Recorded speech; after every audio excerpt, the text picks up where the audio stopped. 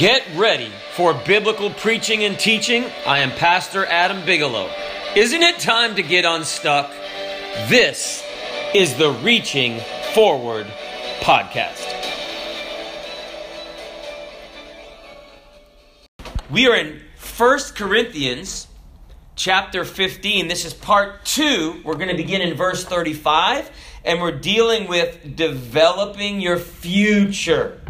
Developing your future. After 65 years of marriage, my grandpa still calls grandma honey, sweetie, baby, and sugar. I asked him, "What's the secret, Grandpa, to keep love alive so long?"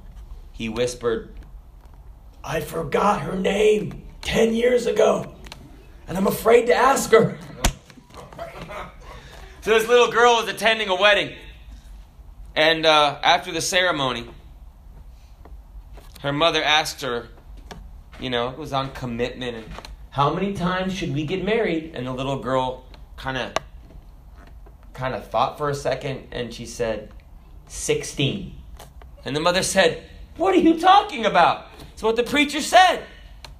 4 better, 4 worse, 4 richer, and 4 poorer." That's 16 times, Mom. But really, this is what the Bible study is about. Not getting married 16 times. But it's about your future. And marriage, if you take those, they're called vows, right? And I know that there's different vows out there. These are kind of the traditional vows. In those marriage vows, the commitment now that you make, you also prioritize your future in the vows that you make. It's, when we live in the present, being a Christian, we do live in the present. We enjoy the present. We enjoy the joy of the Lord. We enjoy the peace of God. But the life that you live as a Christian, you also prioritize the future. And that's something that Jesus taught and something that Paul preached. He said, if you sow or plant sparingly, that you will reap or harvest sparingly. And God's into investing. If you invest, then down the road you're going to have more than you put in. That's what investments are all about. So you have to think about your future. Fitness, you have to think about your future. I told my wife, I said, the reason that I exercise is I want to stay out of the hospital. Really, that's my goal. It's not to bench press 400 pounds, or to, stick your chest out or to look good, in front of a full-length mirror with your birthday suit. That's not my goal. But my goal is to stay out of the hospital. What? It's your future. What, you laughing at my birthday suit? You can do that. You're my wife. My wife's laughing. But when you take the wedding vow, so it says these are just the traditional wedding vows. And the husband and the wife both say, "I take thee," to the other party, "to be my wedded husband, wife, to have and to hold from this day forward." So it starts now, right? And then the little girl, right? 4 better, 4 worse, 4 richer, 4 poorer. In sickness and in health, to love and to cherish, forsaking all others. So you're making a commitment, right? But then it says this, till when? Death do us part. We're planning for the future right now. I'm making my plans for the rest of my life with that other person. That's kind of like what you do when you get saved. You say, "God, it's going to be you and me from this day forward," but there's no death till you part in Christianity. So this 1 Corinthians chapter 15 is about that resurrection. It's about the future. And Paul was telling this church about what would happen to the church in the future. And it was the resurrection of the body. So let's begin in verse 35. But some man will say, so there's going to be some brother in the church, right? "How are the dead raised up?" Right? They're dead. "And with what body do they come?" Now that's kind of a good question, right? When you look at it from a purely physical, human standpoint. And people approach God like that, right? They take God out of the equation. They take the Bible out of the equation and say, "How's that going to work?" Well, maybe the guy was from Missouri, right? Show me. And Nicodemus, he was similar, right? He came to Jesus and he said, "We know you're of God, No man can do the things that you do except God be with him. What did Jesus say? He said, you must be born again. And he said, born again? He said, how's that going to work? He said, you're going to go into your mother's womb a second time and be born again? And so Jesus was speaking spiritually, and the reason that he got it messed up is he didn't factor in God, and he didn't factor in the power of God spiritually. When Jesus was at the tomb of Lazarus, he said, take ye away the stone. The man had been dead 4 days. You know what the women said? Amen, you're the resurrection and the life. No, they didn't. They said, ooh, by this time, Lord, he stinketh. He's decomposing. We don't want any part of that. We don't want to open the tomb up. But it's an interesting thing that they did what he said, and he called Lazarus his name, and he that was dead, he that was physically dead, his spirit was no longer in his body. The spirit came back in his body. He got up and wrapped in those grave clothes, began to hop or whatever, crawl like an inchworm, however he came out of that tomb. But he heard Jesus speaking, and I like what one man said, if he didn't say name Lazarus, everyone who was dead around there would have just come alive at the voice of Jesus Christ. Jesus can do that. And that's what Paul was going to answer, because someone's going to say, how's that going to work? So Paul said, this is how it works. So he's really gentle, right? He said in verse 36, thou fool! Man, you know what? People think that sometimes as a Christian you have to walk around hugging everybody and say, yes, sir. No, sir. No, he said, you idiot. He said, you fool. He said, look at the farming illustration. That which thou sowest or plantest is not quickened or made alive except it die. Now, I know the seed doesn't die, but you bury it in the ground, right? You take that seed, which is the body of a piece of grain, and it doesn't come alive, it doesn't grow unless you plant it. If you sit it in your cupboard, it's not going to reproduce, right? It's just going to be in your cupboard. You can have one kernel of corn. But if you plant it, you can have an entire stalk, but it doesn't start until you die. God put that natural process in there to give us an attitude of what could happen to us. Now, I know the seed isn't literally dead. It goes down into the soil. But he's saying until it gets buried, it doesn't reproduce. The lesson is that new bodies of grain are not produced without that burial. And it's the same with us. And he said in verse 37, and that which thou sowest not that body that shall be. So he said a new body is going to come out. You sow that grain or kernel of corn or the apple seeds. That's what I did once. I had a bad apple, and it was literally a bad apple. It was the last one. I'm like, ooh, got the last apple. Took a bite of it. Ooh, that's why it's the last apple. It was nasty. And I was still going to eat it because it was, my wife's like, just throw it out. So I aimed it into the tree line. Said, preacher, that's littering. Right, on a podcast too. They could find me. What were you doing? I was planting an apple tree, right? But really, no, probably not. But those seeds, when you plant the seed, not the same seed that you plant comes up. It's different. And Paul said it's the same thing. It said, but bear grain, it may chance of wheat or of some other grain, but God giveth it a body as it hath pleased him, and to every seed his own body. So when you plant that kernel or apple seed or whatever else, something else is going to come up different than what you planted. It's going to be the same type, but it's going to be a different body. And he said it's the same thing with you. He said, men will be men. You're going to look like yourself. You're going to a woman will be a woman. You'll be able to recognize Brother David or Brother Charles or Brother Adam, but you're going to be immortal. You're going to be different, but the same. Just like an apple seed, it would grow an apple tree with seeds, but it would be different than the seed that was planted.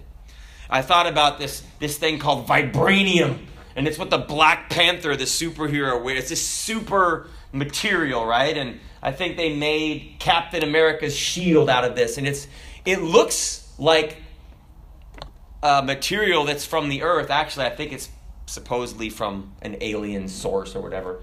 But it's got these super properties, but yet it looks kind of normal. That's what's going to happen when we become immortal. We're going to look regular, like people, but it's going to be a higher substance that God puts in there. Say, preacher, you're quoting vibranium. I just think it's kind of cool. But the Bible says in Philippians chapter 3 and verse 21, who shall change our vile body, this body that's corrupting, that you need washing and putting deodorant on, that it may be fashioned like unto his glorious body, unto Jesus' body, according to the working whereby he is able even to subdue all things to himself. He is going to change us to make us immortal like him. You'll still look like a human, but you will have an immortal body. So what are the nature of resurrected bodies? Verse 39 to 44, all flesh is not the same flesh. But there is one kind of flesh of men, another flesh of beasts, another of fishes, another of birds. Well, there's diversity, right? In verse 40, there are also celestial bodies. That's like the sun, the moon. And bodies terrestrial, earthly bodies. That terrestrial is of the earth. But the glory of the celestial is one, and the glory of the terrestrial is another. So the sun shining in the sky has a different glory than a beetle crawling on the ground. And God is saying through Paul here that there is a difference, too, in the glory of the things from the earth and the things from heaven. There is one glory of the sun, and another glory of the moon, and another glory of the stars. For one star different from another star in glory. My neighbor gave us a telescope. And you know that when you look up in the sky, all the stars just look the same, little twinkles, right? But when you look at them through a telescope, they are completely awesome to look at. I mean, you look at the moon and it just grows right through that. But you can also look at different stars and they're very different when you get closer. And that's what God is saying here, that everything is different. There is a difference and a diversity in God's creation in heaven. And then he said, he's comparing it, right? So also is the resurrection of the dead. It is sown in corruption. It is raised in incorruption. It is sown in dishonor. It is raised in glory. Here's the differences. It is sown in weakness. You ever have like a weak back or a weak knee or something like that? When you get older, you may, right? But the Bible said it's raised in power. Say goodbye to your knee brace. Don't take it to heaven, okay? It is sown a natural body. It is raised a spiritual body. Yes, we have flesh, but it's a spiritual body in that it's immortal. There is a natural body and there is a spiritual body. It's talking about not immaterial, but the immortal substance, like vibranium. It's just like you're going to be different when you are raised a spiritual body. And so, preacher, does that mean that we're going to be see-through and you can reach it? No, it's not. Because when Jesus raised from the dead, what did he do? He ate food. He said, handle me, touch me. He had an immortal body, but you could touch it and feel it because it was of a higher substance than just flesh and bone. It was created. God sits on a throne in heaven. He doesn't sit down and pass through the throne, okay? God has a body that can be felt and touched, okay? And later, what did he do with his disciples? They hadn't caught any food, so Jesus, he cooked fish. The resurrected Jesus, he cooked some fish, he cooked some bread, and then he served dinner to his disciples. How can you do that if you couldn't touch things and hold things and handle things? And but a resurrected body is able to do that. You'll be able to walk and you'll be able to shake hands with the brethren, okay? But you're just going to have a higher level. And if that's the one thing that Paul is saying, you're going to have a higher level of substance. It's going to be an immortal substance that makes up our body. Thank God. I don't even know. There's a lot of things. I don't even know if we're going to need to sleep. I don't know. I mean, because you're not going to get tired. Thank God. I don't know. We'll have to see, right? Maybe there's going to be no bedroom. Like, there's no bedroom in my room, in my house, God, in my mansion. Because you don't need to sleep. But there's a big kitchen, right? Big hot tub. I don't know. But we'll have to see when we get there. But the verse 45 to verse 50, it's the necessity of the resurrection. The necessity. And so there's 6 contrasts between Adam, who brought sin into the world, and Christ. In verse 45 to 47, there are 6 contrasts. And so it is written, the first man, Adam, not me. I guess he's my relative, right? Because he's got the same name. But he's all of our relatives, right? The first man, Adam, was made a living soul. God breathed into his nostrils the breath of life, and the Bible said man became a living soul. The last Adam, that's Jesus, was made a quickening spirit, someone that makes you alive. Howbeit, that was not first, which is spiritual, but that which is natural. And afterward, that which is spiritual. The first man is of the earth, earthy. The second man is the Lord from heaven. So in verse 45, you have the first is Adam and the last Adam. So there's two Adams, right? For two men. One is Adam that was created in the Garden of Eden. One is Jesus Christ, the second Adam, the pure creation. Verse 45, the second thing, you got a living soul. The first man was a living soul. Jesus was a quickening spirit. He makes us alive.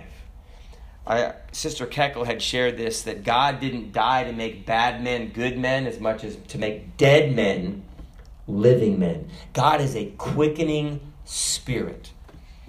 What did Jesus say to Nicodemus? You best reform yourself. No, he said you've got to be born. You've got to come alive again. And that's really what becoming a Christian is. It's not going to church, paying your tithe, and dressing with a shirt and tie. It's getting a total revamp in your life. And that is exactly what Jesus does in our lives. I was reading about this preacher, and he was like a gang member, a thief, and different things, but he got saved. He got saved, and he went to preach. He was a young man. He went to preach for D.L. Moody in Chicago. D.L. Moody had some time off. He said, he was a young preacher, this fill-in preacher. He said, let him preach a few days, Friday, Saturday, something like that. And then he came back from his little vacation. D.L. Moody, the preacher of this big church in Chicago, he said, well, how'd he do? And they're like, he doesn't preach like you. He just preaches that God loves people.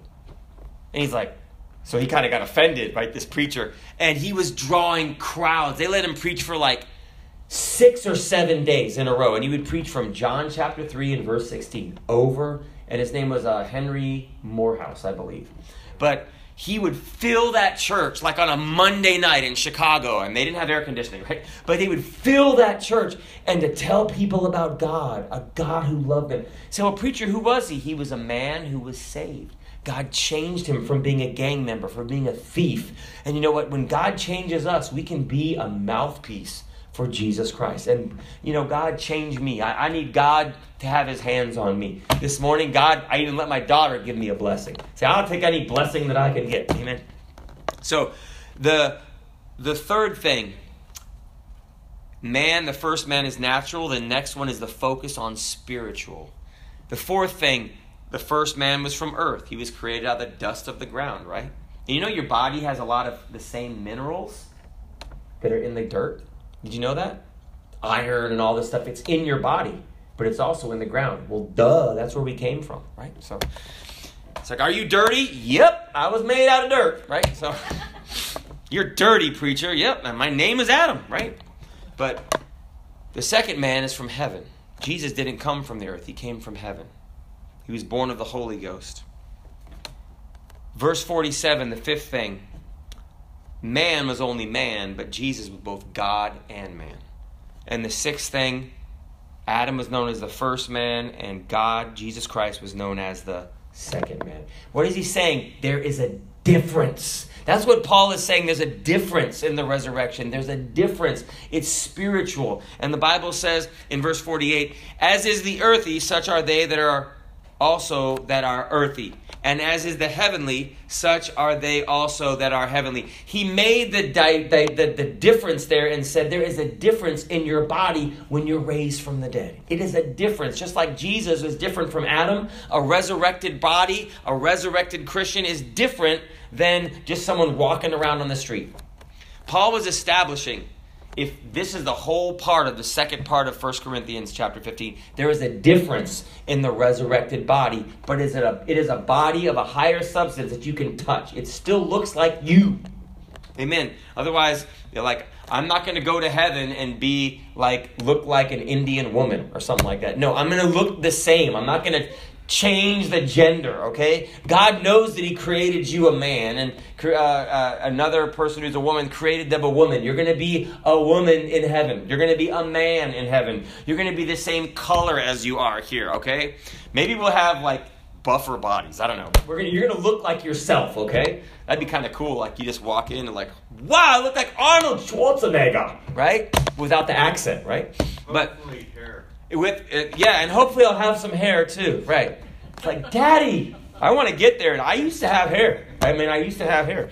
Praise God. It just kind of left on me. Oh, I said that for myself. Well, look at us. We're the hair club for men in this church. I mean, it's like, preacher, is this a cult where you all shave your heads? Nope, it just fell out. Right? Quit growing. It's on protest.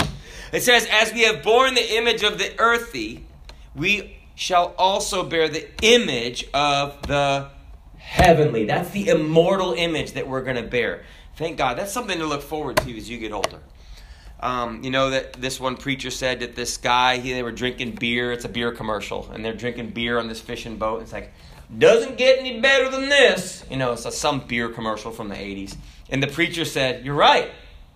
It only gets worse. You know, that I'm thankful that with God, it doesn't get any...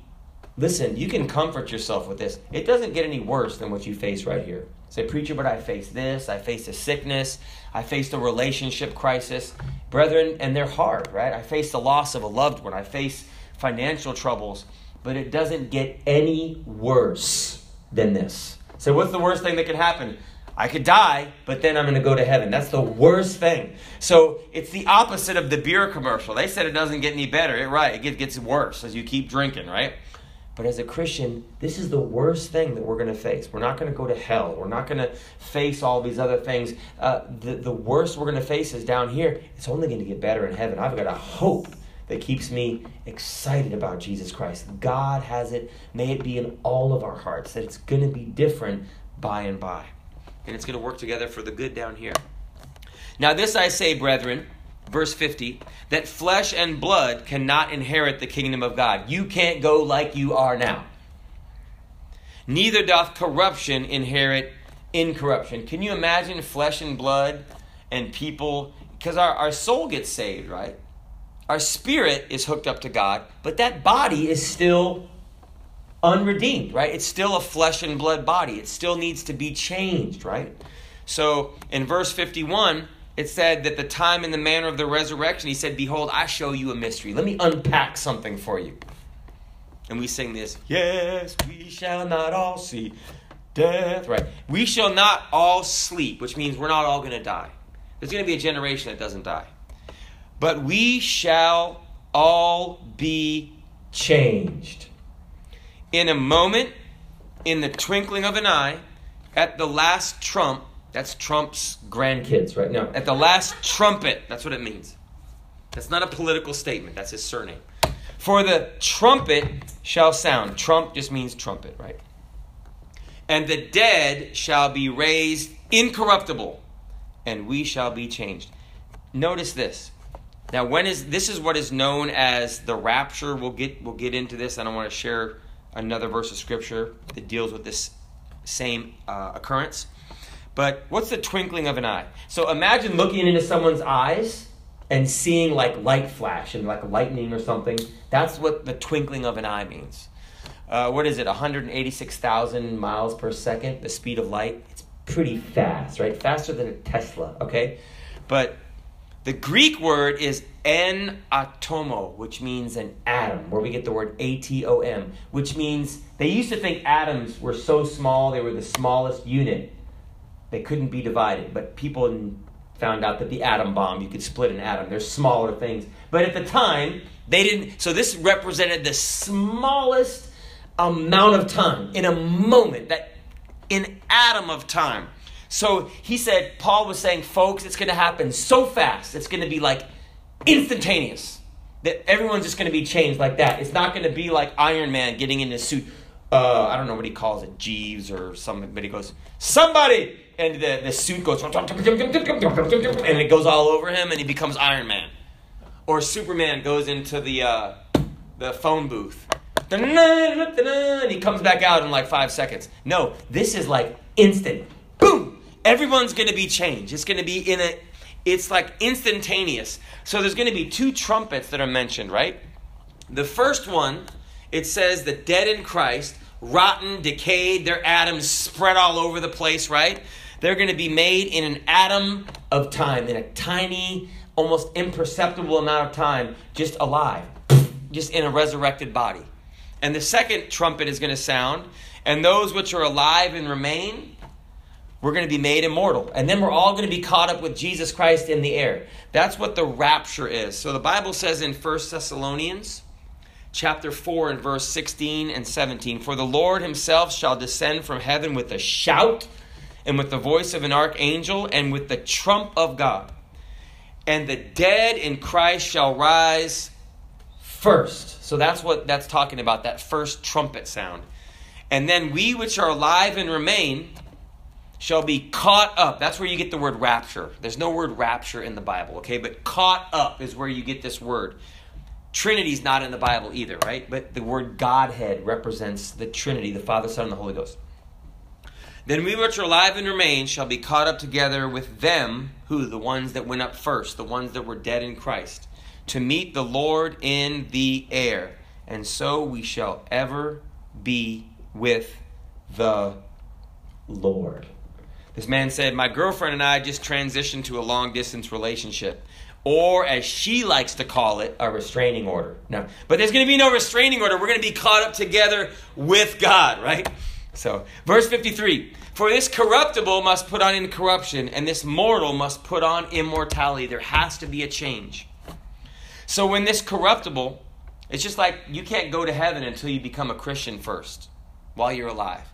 But you can't go to heaven until you put on an immortal body. That's that the resurrected body. You say, well, what happens until, I don't know what kind of body they're in right now before the resurrection. There's some kind of body up there, but there's going to be a resurrection, and their body is going to be immortally resurrected and made new at this trump of God when it sounds. So when this corruptible shall have put on incorruption, and this mortal shall have put on immortality, and this is the end of every Christian, or the beginning, if you like, "then shall be brought to pass the saying that is written, death is swallowed up in victory." And the Bible said, "Death, O death, where is thy sting?" Quoting from the Old Testament. "O grave, where is thy victory?" The sting of death is sin. And the strength of sin is the law. What is he saying here? The sting of death. He said, "Death, where is thy sting?" Death is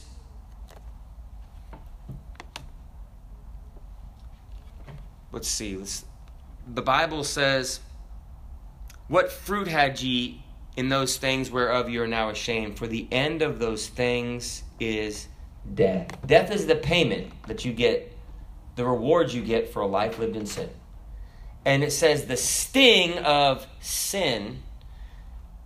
So like a cattle prod or a sharp stick, sin pokes you all the way, drives you all the way. That's what it's talking about, all the way until death. Brethren, sin is not fun. I know it is enjoyable when you start it, but it is not a fun lifestyle. As a pastor, I talk to lots of people, and the outcome of sin, it's not what you think it is, right? It's a lie, but the Bible says that the Christian said, "Oh, death, where's your sting?" Why? Because Jesus may be free from sin. And then it says the sting of sin is death, and the strength of sin is the law. But Jesus Christ gave us freedom from the law, and Jesus swallowed up death and victory over sin.